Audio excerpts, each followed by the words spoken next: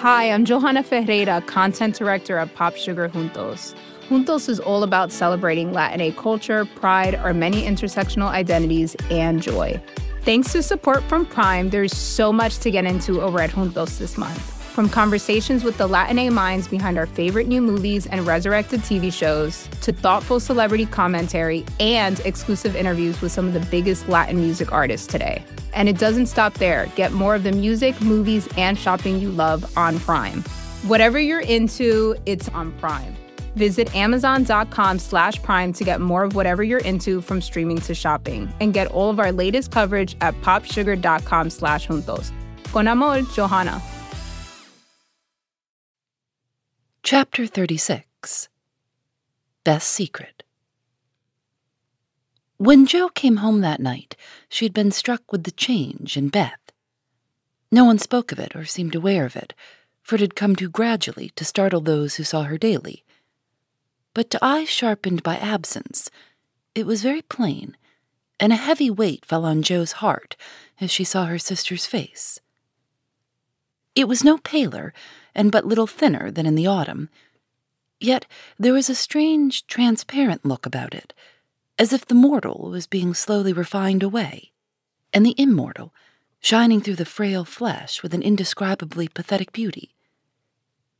Jo saw and felt it, but said nothing at the time, and soon the first impression lost much of its power, for Beth seemed happy. No one appeared to doubt that she was better, and presently in other cares, Jo for a time forgot her fear. But when Laurie was gone and peace prevailed again, the vague anxiety returned and haunted her. She had confessed her sins and been forgiven, but when she showed her savings and proposed a mountain trip, Beth had thanked her heartily, but begged not to go so far away from home. Another little visit to the seashore would suit her better, and as Grandma could not be prevailed upon to leave the babies, Jo took Beth down to the quiet place, where she could live much in the open air and let the fresh sea breezes blow a little color into her pale cheeks. It was not a fashionable place, but even among the pleasant people there, the girls made few friends, preferring to live for one another. Beth was too shy to enjoy society, and Jo too wrapped up in her to care for anyone else. So they were all in all to each other, and came and went, quite unconscious of the interest they excited in those about them, who watched with sympathetic eyes the strong sister and the feeble one, always together, as if they felt instinctively that a long separation was not far away. They did feel it, yet neither spoke of it, for often between ourselves and those nearest and dearest to us, there exists a reserve which it is very hard to overcome. Jo felt as if a veil had fallen between her heart and Beth's, but when she put out her hand to lift it up, there seemed something sacred in the silence, and she waited for Beth to speak.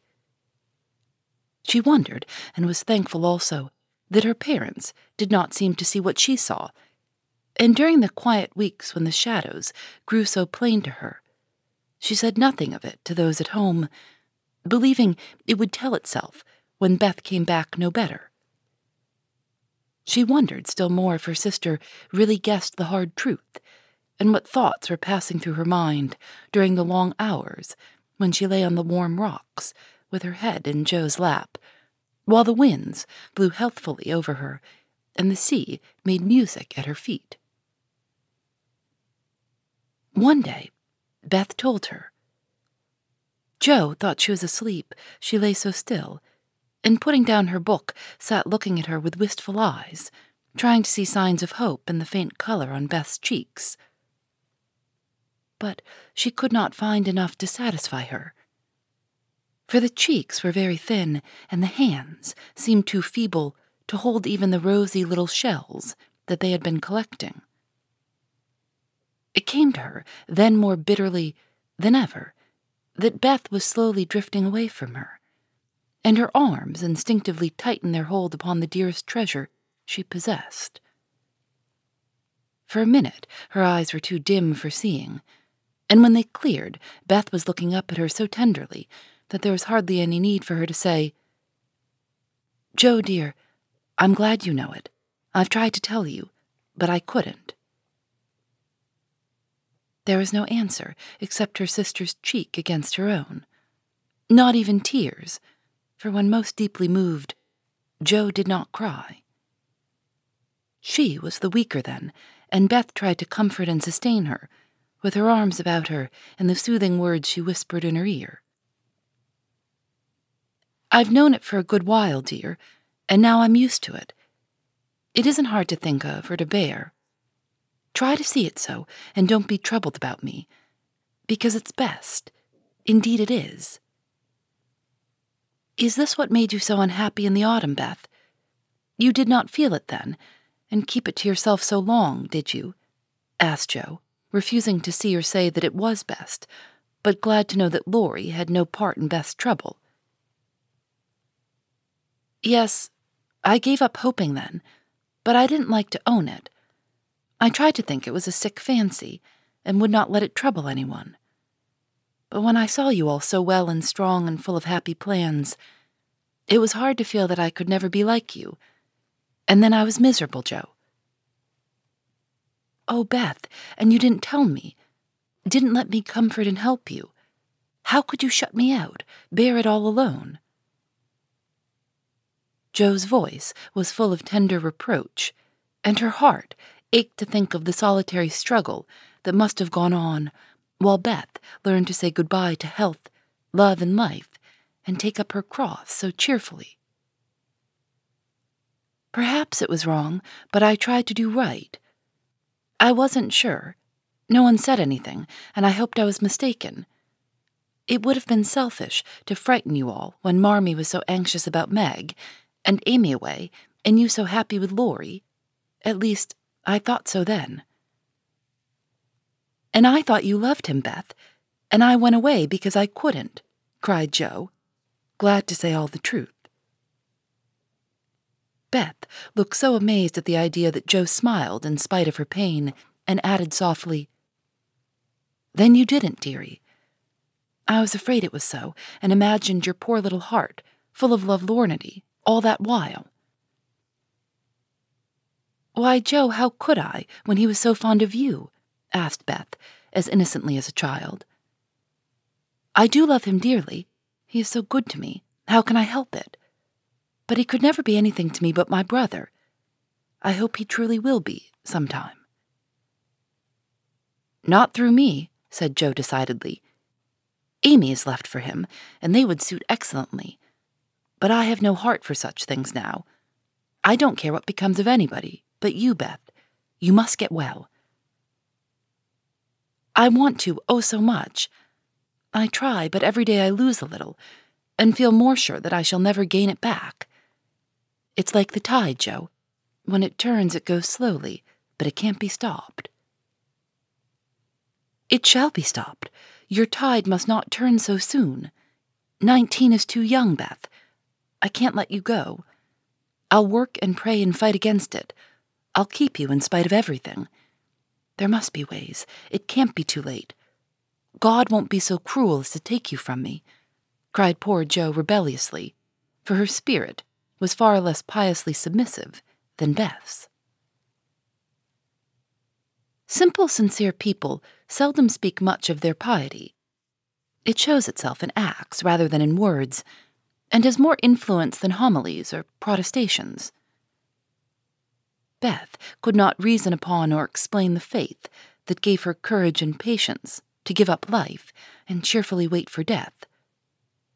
Like a confiding child, she asked no questions, but left everything to God and nature, Father and Mother of us all, feeling sure that they, and they only, could teach and strengthen heart and spirit for this life and the life to come. She did not rebuke Joe with saintly speeches, only loved her better for her passionate affection, and clung more closely to the dear human love, from which our Father never means us to be weaned, but through which he draws us closer to himself. She could not say, "I'm glad to go," for life was very sweet for her. She could only sob out, "I try to be willing," while she held fast to Joe as the first bitter wave of this great sorrow broke over them together. By and by, Beth said with recovered serenity, "You'll tell them this when we go home." "I think they will see it without words," sighed Jo, for now it seemed to her that Beth changed every day. "Perhaps not. I've heard that the people who love best are often blindest to such things. If they don't see it, you will tell them for me. I don't want any secrets, and it's kinder to prepare them. Meg has John and the babies to comfort her, but you must stand by Father and Mother, won't you, Jo?" "If I can. But Beth, I don't give up yet. I'm going to believe that it is a sick fancy, and not let you think it's true," said Jo, trying to speak cheerfully. Beth lay a minute thinking, and then said in her quiet way, "I don't know how to express myself, and shouldn't try to anyone but you, because I can't speak out except to my Jo. I only mean to say that I have a feeling that it never was intended I should live long. I'm not like the rest of you. I never made any plans about what I'd do when I grow up. I never thought of being married, as you all did. I couldn't seem to imagine myself anything but stupid little Beth, trotting about at home, of no use anywhere but there. I never wanted to go away, and the hard part now is the leaving you all. I'm not afraid, but it seems as if I should be homesick for you, even in heaven." Jo could not speak, and for several minutes there was no sound but the sigh of the wind and the lapping of the tide. A white-winged gull flew by with the flash of sunshine on its silvery breast. Beth watched it till it vanished, and her eyes were full of sadness. A little gray-coated sandbird came tripping over the beach, peeping softly to itself, as if enjoying the sun and sea. It came quite close to Beth, and looked at her with a friendly eye, and sat upon a warm stone, dressing its wet feathers, quite at home. Beth smiled and felt comforted, for the tiny thing seemed to offer its small friendship and remind her that a pleasant world was still to be enjoyed. "Dear little bird, see, Jo, how tame it is. I like Peeps better than the gulls. They're not so wild and handsome, but they seem happy, confiding little things. I used to call them my birds last summer, and Mother said they reminded her of me. Busy, Quaker-colored creatures, always near the shore, and always chirping that contented little song of theirs. You are the gull, Jo, strong and wild, fond of the storm and the wind, flying far out to sea, and happy all alone. Meg is the turtle dove, and Amy is like the lark she writes about, trying to get up among the clouds, but always dropping down into its nest again. Dear little girl. She's so ambitious, but her heart is good and tender, and no matter how high she flies, she will never forget home. I hope I shall see her again, but she seems so far away. She is coming in the spring, and I mean that you shall be all ready to see and enjoy her. I'm going to have you well and rosy by that time," began Jo, feeling that of all the changes in Beth, the talking change was the greatest, for it seemed to cost no effort now, and she thought aloud in a way quite unlike bashful Beth. "Jo, dear, don't hope any more. It won't do any good, I'm sure of that. We won't be miserable, but enjoy being together while we wait. We'll have happy times, for I don't suffer much, and I think the tide will go out easily if you help me." Jo leaned down to kiss the tranquil face, and with that silent kiss, she dedicated herself soul and body to Beth.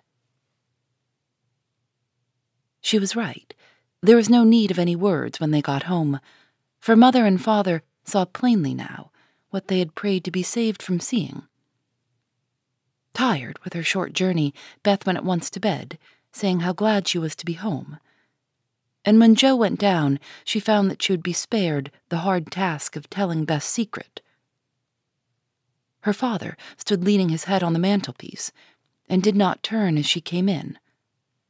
But her mother stretched out her arms as if for help, and Jo went to comfort her without a word. Hey, this is Scott Galloway, author, professor, entrepreneur, and most importantly, host of the Prop G podcast. We got a special series running on right now called The Future of Work, where I answer all your questions on, surprise, the future of work.